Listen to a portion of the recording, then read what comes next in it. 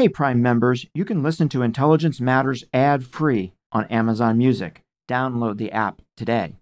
This spring, if you'd rather spend time enjoying your lawn instead of trying to keep it alive, there's good news. TruGreen is the easiest and most affordable way to get a beautiful lawn. All you have to do is water and mow, and they'll do the rest. Weed control, fertilization, aeration, and even some things you might not even think of. They'll do all of it, while you can do literally anything else. With TruGreen, you can have your lawn looking as good as a putting green. That's not hyperbole. TruGreen is the official lawn care treatment provider of the PGA Tour. TruGreen offers a satisfaction guarantee, and they have a verified best price promise, which guarantees you the lowest price with no compromise on quality. You do you. Let TruGreen do your lawn care. Visit TruGreen.com to get the best lawn at the best price with the best people guaranteed. Looking to instantly upgrade your Mother's Day gift from typical to meaningful? Shop Etsy.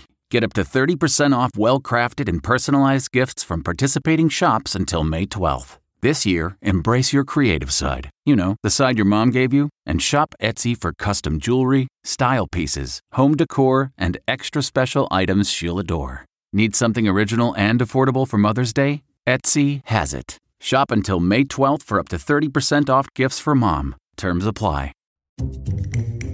This is the Intelligence Matters Podcast with former acting director of the CIA, Michael Morell.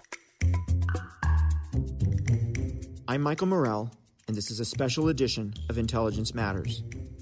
In this bonus episode, we bring you a panel conversation on congressional oversight of intelligence that I led in partnership with the Michael V. Hayden Center for Intelligence at George Mason University's Schar School, where I am a senior fellow. The panelists were all former members of the Senate and House Intelligence Committees, former Senators Saxby Chambliss and Bill Nelson, and former Representatives Jane Harman and Mike Rogers. I hope you'll enjoy the discussion. I know I did.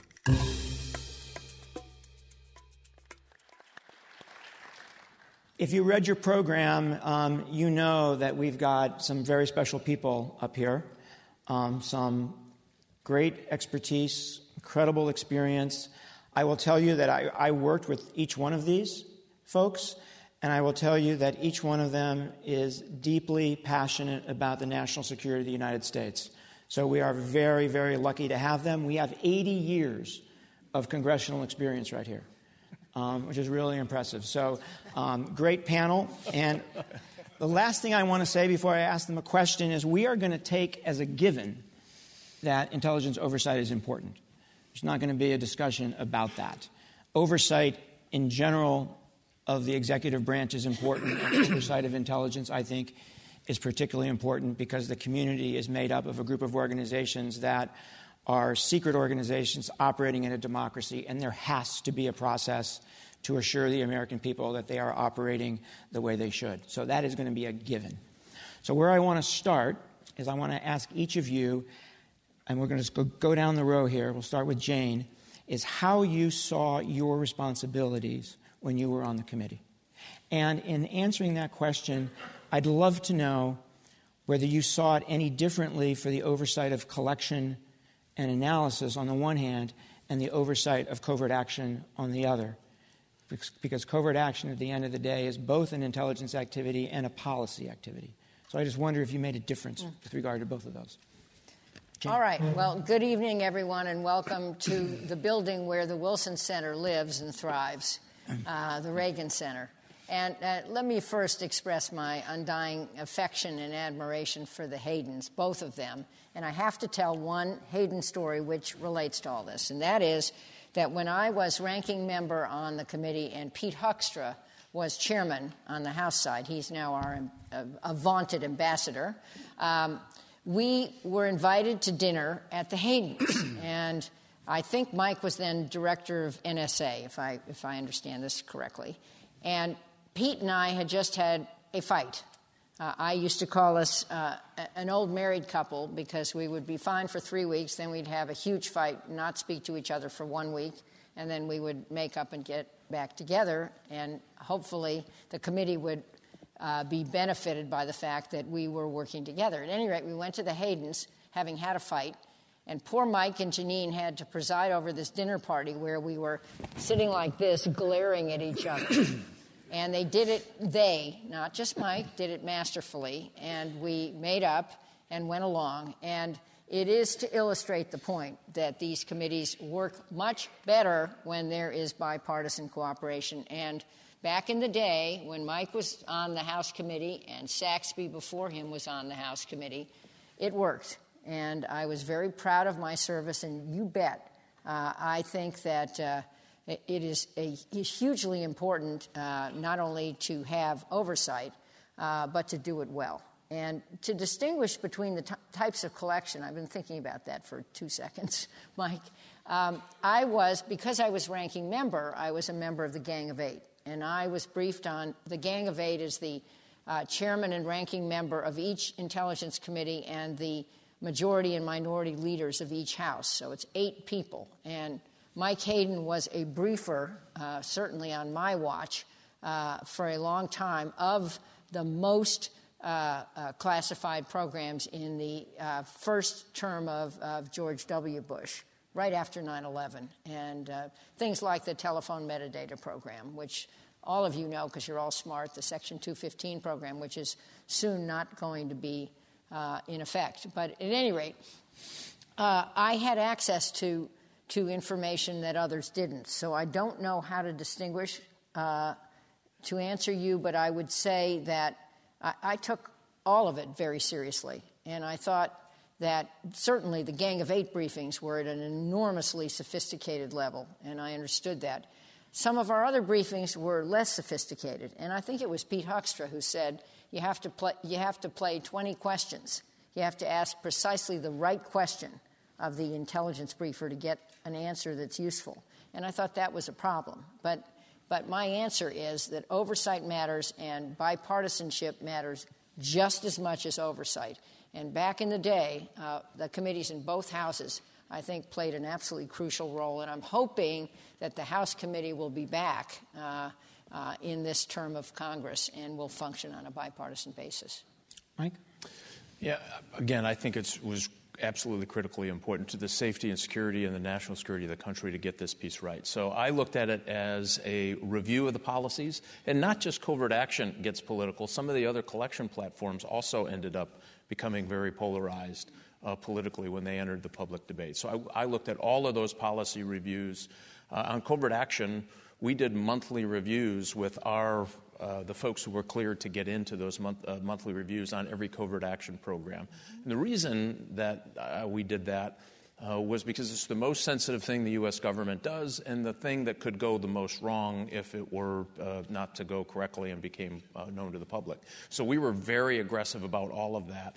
And then the budget review was very, very important. It was the way that we provided oversight to the 17 intelligence agencies, the 70-plus is the unclassified number, $1 billion of the way we spent money. So the review of that policy, the review of how we were using those resources, and then we had that element where if there were disagreements or we thought that they were getting outside of the lines, then we had other means of bringing those folks in to try to make sure that they weren't going outside the lines in a polite way or a diplomatic way. And the last part of this that often gets missed, I think, on these committees, is that we were also there to support the community. We asked them to do really hard, difficult things. And what frustrated me sometimes along the way on the committee is the only time that they got to come up is when we were slapping them about the head and shoulders for something A or B that went wrong, and some of it was serious, some of it, I would argue, probably not so serious. But that last piece to me was very, very important. If we're going to ask you to do this, we need to give you the resources, give you the legal authority, and then make sure you're staying within the lines. If we do that part, it saves on the trouble at the end. But that's the way I looked at congressional oversight when I was chairman. Bill? May I tell a story on General Hayden? You sure may. First of all, it is so great to see him looking so good. And thank you for everything that you taught me. There was one time that I asked him to do something, and he didn't want to do it. We were in the middle of the rhubarb on waterboarding. And I'm accustomed, if I'm going to fly something, I want to go out and kick the tires. So I asked General Hayden if he would waterboard me. he said, I can't do that. But there were a lot of Republican volunteers at that time. Yes, there were plenty. And he said, oh, no, I couldn't do that. I said, well, I can hold my breath for a while. And he said, no. And I kept after him. And finally, he decided he couldn't do that, but he at least could send the people down that could go through point by point what exactly they did. And hopefully I was a little better informed than going into that political discussion. I found that dealing with people like General Hayden and you, Mike, the higher-ups, the questions were answered crisply. Mm-hmm. But I found as you get down into the pecking order that there was always an attempt to evade. And thus, a lot of my discussion on the committee was more interrogation of trying to get the answer out of somebody. I think that needs to improve because there's got to be that communication between the overseer and the executive agency. I was such a big fan of what the intelligence community was doing. I would go to some far-off country and go out and ride with the agents to try to learn what it was all about so that I would have a better perspective in order to make decisions. And I think that this is a part of government that does not get the accolades that it justly deserves. Saxby? Bill, we can still make that water board. Okay. General, it's great to see you, man. It's we know it's been tough on you. For you to be here tonight means an awful lot to all of us personally. So thanks for your commitment to our country. You know, the best way to prepare yourself for any kind of hearing that the Intelligence Committee had, irrespective of the level of leadership or under leadership you had there, was to be out in the field and sit around at night in Kabul or Baghdad or wherever it may be, or some godforsaken place. That Burr and I went one night in Asadabad. Mm-hmm. And you talk to these folks who have been out putting their life in harm's way all day long. They were there that night just because we were there. And you have a drink with them, that's when you really find out what's going on out there. And that kind of background gives you the preparation for being able to ask those questions, Mike, as you well know, about what is really happening. If we're going to do oversight, and you're right, Mike, there's no question but what that needs to be done. The way you prepare for that is to really get a feel for what's happening out among the people who are actually doing it. From a covert action standpoint, covert actions were always fascinating, but they were always complicated. Obviously, that's why they call them covert actions. There's nothing simple and non-dangerous about it. They're all actions that put individuals' life in harm's way on a regular basis for some extended period of time. What always bothered me about covert actions was not the one the CIA did in and of itself, but it was the mixture of the military and the CIA that used to be so complex that trying to analyze whether it was the right thing to do or not and whether money was being spent in the right way, the fact that you had two entities like that working together made it extremely difficult. And at the end of the day, whether it's in the first analysis on what's happening or whether it deals with covert action programs, if you don't trust the leadership of the CIA, and I don't know anybody that didn't, then you're never going to be convinced. And Bill's exactly right. The leadership never did anything but shoot straight with us, in my opinion. And the covert actions and the non-covert actions, whether it was analytics or whatever, we always got the right answers from you guys, Mike. And we knew whether or not what you would be telling us was right. And there was never any variance from that. It's interesting, the points that you make about the more junior officers, because I saw the dynamic. I saw junior officers who were more careful about what they said to you than what they said to foreign intelligence services. And I think they were careful because they were worried about the getting stuck in a political sandwich, right? Getting stuck in politics in some way. And I think it came across to you. It came across to you as evasion. But that is a long-term problem. It's always been there. And I think it takes both the leadership of the committee and the leadership of the agency to break that down. But also, they had a narrower mission. And so often, when I would ask a junior person, well, what about this? He or she would say, well, I'm only focused on that. And it took a more senior person to have a broader view. Okay, so let's broaden this out a little bit. This time we're going to start with you, Mike. So what's the difference between good and bad oversight, and what does it take to get really good oversight? What are the key ingredients? Well, I think members have to make a special commitment, candidly, to be on the Intelligence Committee. You can't get everything through osmosis of somebody else reading it and digesting something on a page review. You have to read the raw material. And there's a lot of members, unfortunately, who just don't make that commitment.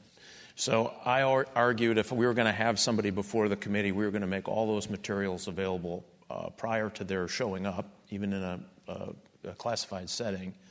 And I expected members to read the material, and that sometimes didn't happen. So if you're going to ask those folks to come up, you need to understand the material, including, by the way, the broader context. You can't just say Operation A to find that glass of water and then really understand what's going on. You need to understand the room and the water, the glasses, and all of those things. And so what happens sometimes is the oversight gets too myopic. They focus on that one thing that may have gone wrong or that one briefing that didn't go exactly right versus the whole picture of everything that's going on. And so, to me, the best oversight is that downrange oversight where members go downrange and spend some time with people doing the work on the front end, the pointy end of the spear. Understanding the geopolitics of the region, which means lots of reading, lots of analytical materials you need to pour through. And then understanding the program and what particular event it was trying to solve or what collection you were aimed at. And so if you get those layers of depth, then I think oversight becomes a lot easier. And that doesn't mean we always agreed. It doesn't mean that the intelligence community always agreed with the oversight activities. That's going to happen, and that's okay. As I used to say, when I would ask for something, no is just a long way to yes.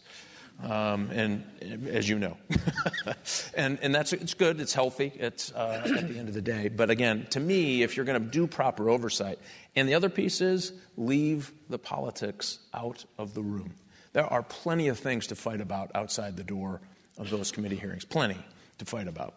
And I just think we didn't do a great job, and I don't think they're still doing a great job, of leaving the politics out of the room. If you're in that committee to find the one thing to run outside and say, I caught them doing X, you are doing a disservice to your country. And so that's the part that I think gets us gummed up on the bad side. On the other side, being informed and being very aggressive about your duties. It is a major consumption of time on that committee because you have to do the reading. You have to do the traveling downrange and talk to people. But I think that makes better oversight of something that's really an important piece of our national security apparatus. Bill? Well, I would certainly identify with everything that you said. Let me amplify on the politics. The politics gets in the way of good intelligence and certainly good oversight. I never did like to go to the public hearings with intelligent officials because I was afraid I was going to say something that I shouldn't have said, because I wanted to be free to explore whatever the issue was. And I think, as the chairman says, that rush to the microphone after the hearings is one of the worst things that can happen. And yet we're living in that kind of milieu where there is almost a demand. You're an elected official. You need to address this. And if you say, I can't talk about that, somebody's going to try to get you to talk about it. And I think that's going to be a continuing problem. And then just add the insult to injury, the leaks. That has complicated everybody's lives. We're going to take a quick break to hear from our sponsor, Raytheon. I'm Michael Morrell, and you're listening to a bonus episode of Intelligence Matters. Do you hear that? That's the sound of the world changing, of networks connecting, enemies evolving. You can't slow it down, you can't avoid it, you can't stop it. But you can stay a step ahead. Every day, Raytheon engineers are innovating, modernizing, delivering trusted, innovative solutions that protect people, information, and infrastructure.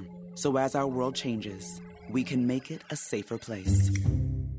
The difference between the way the SSCI has approached the Russia investigation and the way HPSCI has approached it, is it personality-based? Is it that simple, or is it deeper than that? Well, looking at it from afar, it certainly seems that it's been personality-based, and it's been much too partisan in the House. To the contrary, you see the great degree of cooperation between Richard and Mark in the Senate committee, and I commend them for that. And that carries over, by the way, into the discussions on the floor, when often senators are talking to each other. Where you can find another senator, it's when you're voting on the floor. You'll often see the little clumps on the floor of the Senate of Republicans and Democratic senators that are on the Intelligence Committee, conferring, talking. Mike, Jane, do you agree that it's just personalities, or is there something special about the House here? Well, look at the time.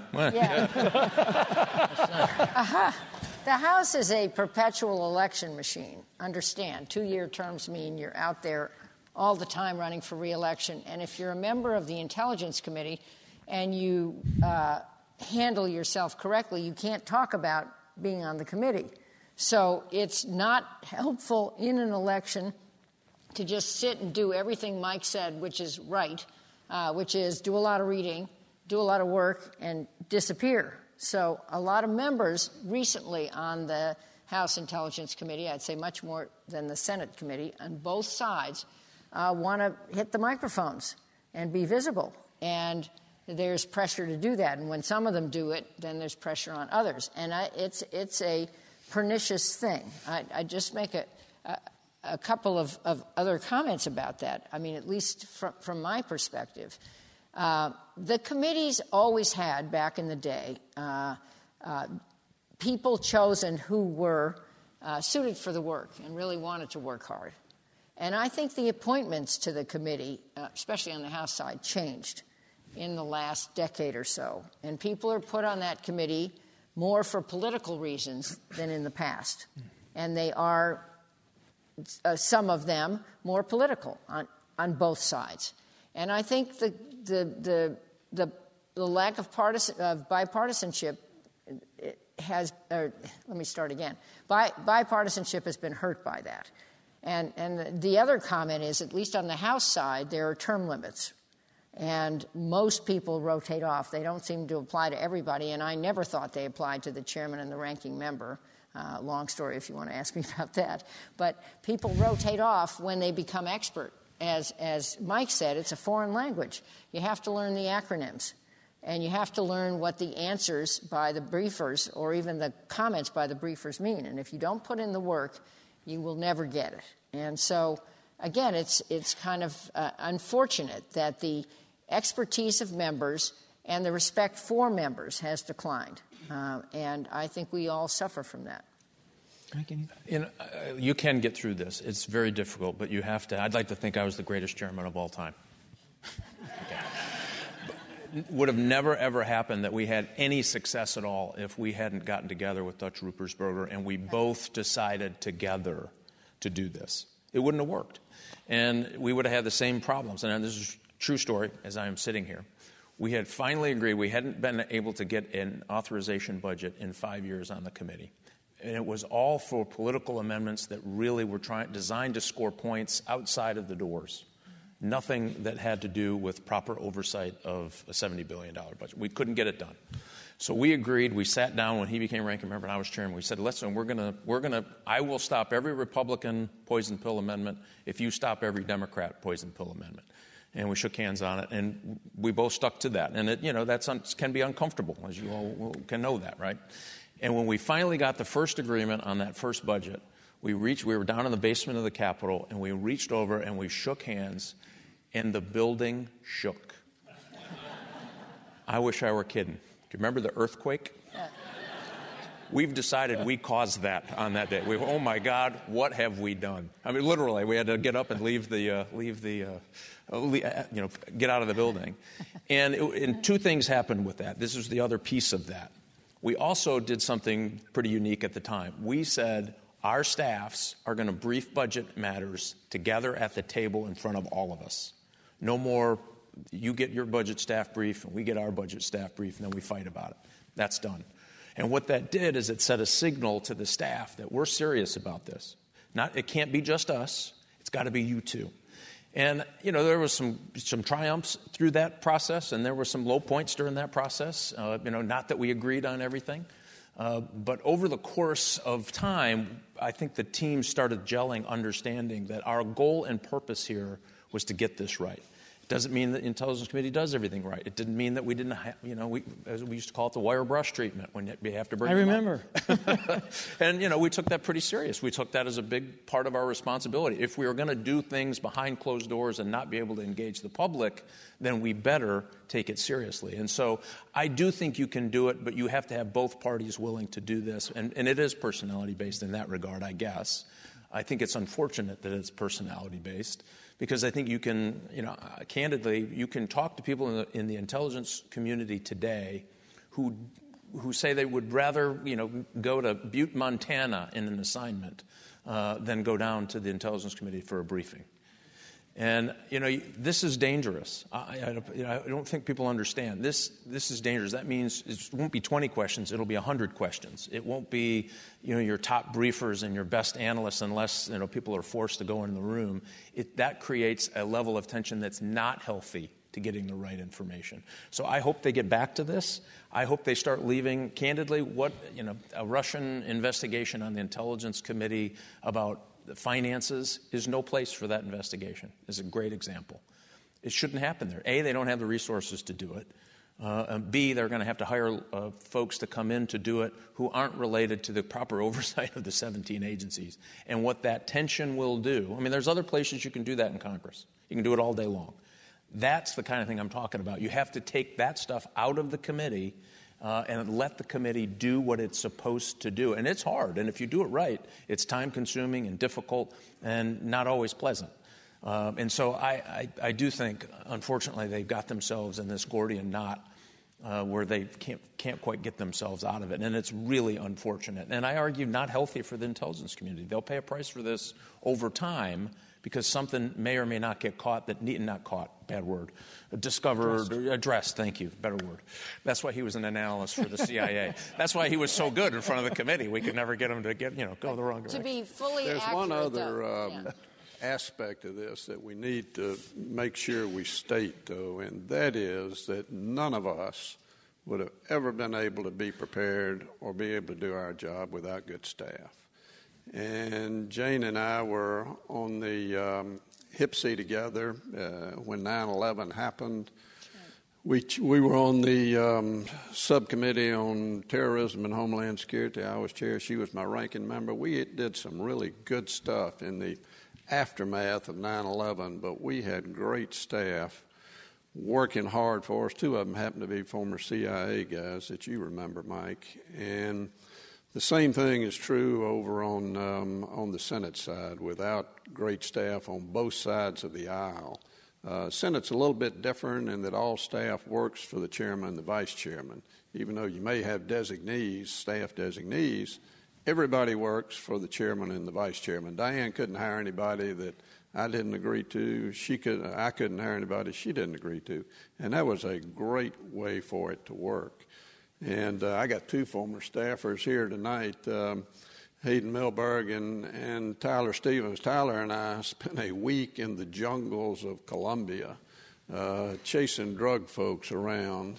And it's that kind of dedicated, committed staff that gets you prepared for, number one, who the witnesses ought to be and what the questions are you ought to ask them. And we were all blessed with good staff during our years. So the president's rebukes of the intelligence community, public rebukes, what advice would you have for the current leadership of the two committees about how they should think about that and how they might want to work with the leadership of the community to ensure that there isn't any damage or you minimize the damage from that kind of thing? How would you think about that if you were still there? Jane.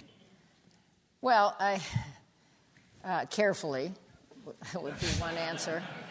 But just thinking about several of these comments, and we're all good friends up here, and we've all worked closely together, so you have to start with that. And you also have to start with the proposition that the terrorists aren't checking our party registration before they blow us up. So it is really important to have accurate and timely intelligence assessments. I think this. The president is the president. He is the duly elected leader of our country. But he represents the Article II branch of government, and Congress is the Article I branch of government. And Congress authorizes and appropriates funds for all of our government business, including the business of our intelligence agencies. And I think it is enormously important for Congress on a bipartisan basis to send a message to the intelligence community, and all of us did it when we were on the committee. All of us did it. That we stand with them and that we understand that the stars on the wall in the main hall of the CIA are about people whose names are declared or not declared, who died in the line of duty as the tip of the spear protecting our country. And I tear up every time I walk into that building. It's a hallowed space, and we have to protect them. And we have to depend on their making objective assessments of what, intelligence is a set of predictions. It's not a science, on what they reasonably expect will happen based on all the information available. And that is the only way we can hopefully prevent or at least disrupt plots against us. And otherwise we can't. So last comment on this, and that's the right question, and it's a tough point. Congress is not supposed to second guess, in my view, intelligence assessments. We are supposed to help set things up and fund them so that the best assessments are made. That is why when we did intelligence reform in 2004, Saxby was part of it. I don't know, Bill, if you were, and Mike, were you on the committee? Just barely. Mike was a baby. We passed it on a bipartisan basis in both the House and the Senate. And what it set up was a joint command across the agencies, so we would not, again, not be able to coordinate. But it also set up a new process for preparing national intelligence estimates. We'd had a colossal failure on the WMD in Iraq intelligence assessment, and this process includes things like featuring dissents by government agencies, having what I always called an outside book review by a panel of experts, and vetting sources. I mean, this seems pretty obvious, but that wasn't done effectively before, and now it is. And guess what? NIEs are so much better. And that's the role of Congress, is setting the process so that the people who know their jobs and put the country first get it as right as possible. Let me ask you the same question about the president. Well, I'm not sure what the president expected to hear from his intelligence community when he was inaugurated. But clearly the right kind of intelligence message was not getting through to him. It's okay to disagree with the intelligence community if you're the commander-in-chief. I wish he would do it more in private. And I remember, Mike, you were directly involved in this, the 2007 NIE on the Iran nuclear program, when they came back and said that they had discontinued operation in 2003. We all thought that was crazy, and I remember the leadership questioned that. But you did it the right way. There was never a front-page story on the New York Times about it. So there's a way to be critical of the intel community and a way not to. I do think that there was a lot of redemption on the part of the intelligence community that just happened recently, and that's a meeting with Kim Jong-un. Clearly, the DNI-led intelligence community found these instances of violation of what Kim said he was going to do within North Korea. And the president walked in there with all the allegations that he needed substantiated by the intelligence community. And, thank goodness the president has recognized that. So, it's evolving, and I hope that positive step leads to more positive comments coming out of the White House. I believe that there is an extra obligation on the part of the leadership of the intelligence committees to rise above the partisanship in working with the intelligence community when there is a disconnect with the White House. And I think you see character when that happens. Mike? I just don't think it's helpful to any degree. I mean, I think it's healthy for the intelligence oversight committees, even the National Security Council, even the president to challenge NIEs. That's great. They're not 100% right every time, and we should challenge the underpinnings of these often. And we often did that. And I think it's a better product, better informed members, better informed decisions when that's over. Again, doesn't mean the intelligence committee was wrong, but all those challenges should happen. Publicly doing this is not helpful for the work of the men and women who are overseas trying to get other folks to work on behalf of the United States as well. And as somebody who still does a lot of international travel, I can tell you it has an impact. And people are thinking, gosh, why would I work for you guys? You don't even believe in yourselves. Right? Why should I take a risk? If you don't believe in it, why should I believe in it? And so they don't make this different parsing that we might hear domestically in politics, that it's this president or that president. They just see the United States doing X, and it doesn't sell well overseas. And I think that's where I think the administration needs to take particular care and caution to say, you want to have a disagreement with the intel community? Have at it. You should absolutely do that. But there are channels, there are processes to have that happen. And that's where I would keep it, because I do think it has an impact on operations overseas, and I hate to see it. And I hate to see the morale where, they're tough.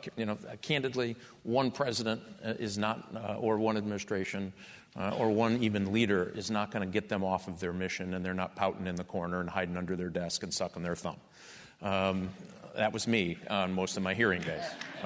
No, it wasn't. But I will say, they're going to get out, and they're going to do their work, and they're going to get up the next day. It's just not helpful. And I argue we don't want to make their job any harder than it is right now. And I would hope that the president would start to acknowledge that these are his people trying to get it right so that he can make a good decision when he travels overseas or makes a foreign policy decision. It also has an impact on recruiting, and that's another part of this. If the best people don't join our intelligence community, what are we going to have in 5 or 10 years? Before we go to questions, is there anybody on the panel who thinks that there should be major changes to the way oversight is done? Or is it tinkering at the margins at this point? Well, I made the point a little earlier about covert action programs where you've got some sort of combination of Title 10 and Title 50. There needs to be a better way for that to be seamless, and the way you do that is through, I think, coordinating that oversight, number one, between the HPSCI and the CISA, in which there's apparently not a lot of coordination right now. But that has to happen. And also, you have to have that strong interaction between the Pentagon and Langley, because there's going to be more and more of that type of covert action program out there taking place, just because of the nature of the on-the-ground conflicts that we're in today, and those are going to be the same type of conflicts we have in the future. And they're going to be more covert action programs, but they're going to be military. There's going to be military interaction with the intelligence community, and it's got to be more seamless. Yeah, I was just going to jump in there too. One of the most frustrating things. So we in the House at least did both the national intelligence budget and the military intelligence budget in the same place, which was helpful because it gave us some extra insight into some of the military activities. But we always said that it's really maybe time, not for a Title 50, not for a Title 10, but maybe a Title 60, in the slice of trying to get these covert action programs to function well and have proper oversight. And I'll tell you why. I mean, the legal complications for taking Unit A and making it work with Unit B in place C was almost comical. And I thought, we're doing this to ourselves. Nobody sees this, number one. And number two, we're doing this to ourselves. We are making this so hard and so complicated that it's wonder that any of these things work when they're done, right? I mean, most of the effort is in the back half of the operation. And so I really do think that we've got to change the way on these covert actions. I agree with you, Saxby, 100%, that there has to be a way, and it doesn't have to be the entire committee on both sides, but it has to be maybe a smaller subset of members, and then they ought to go through and look at all of the things that we have to do. They call it chopping and all of this other thing that's now got its own vernacular to try to get some of the military guys to work with the civilian guys to do Operation A. And by the way, in the middle of some of these covert actions, the law changes, right in the middle of it. I mean, it is the dumbest thing I've ever seen. I think you know what I'm talking about.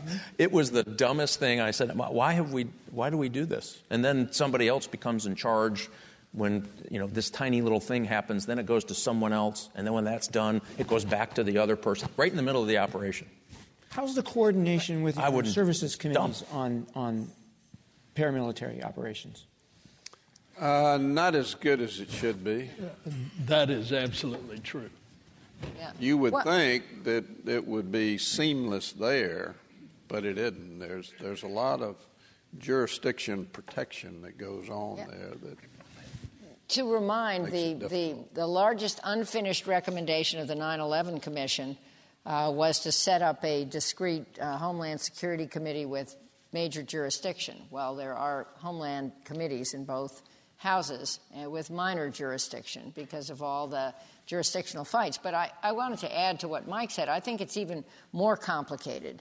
First of all, there are jurisdictional fights between armed services and intelligence, but there also are implications of which badge people are wearing when they do what in foreign countries. I mean, what our military does can be construed, depending on what the circumstance is, as a declaration of war, and what our intelligence folks do falls in a different bucket. So we have to be, we're doing it to ourselves, but it also is, there are some international signals that we're sending by what we call these folks. But I wanted to make an additional point, and that is that the intelligence budget is dispersed throughout the whole federal budget. There isn't just one bucket for intelligence operations. And it is very difficult to oversee it and authorize funds for a variety of things. And the committee, when it's not having partisan fights, does that pretty well. And Mike is right that he and Dutch did a really good job of getting authorization bills out the door. But then the appropriation of funds goes through a different committee, the Appropriations Committee. And some of those folks are in different subcommittees, and they don't perhaps get all the nuances. So there has been a long-standing argument that the Intelligence Committee ought to have both authorization and appropriations jurisdiction. Of course, the Appropriations Committee doesn't agree with that, but there was an effort for a time, which I think failed. I'm not sure if it's still in place, to designate a few appropriators to be part of the intelligence authorization function, at least to try to get enough people up to speed so that the process would work responsibly. And I don't think it happened. Thanks for listening to this special episode of Intelligence Matters, and please tune in next week. This has been the Intelligence Matters Podcast with former acting director of the CIA, Michael Morell. The podcast is produced by Olivia Gassis, Jamie Benson, and Claire Himes. And a special thanks to Levi Magyar for his on-site audio production at this event. If you haven't already, subscribe, rate, and review wherever you download podcasts. You can follow the show on Twitter at Intel Matters Pod and follow Michael at Michael J. Morell. Intelligence Matters is a production of CBS News Radio.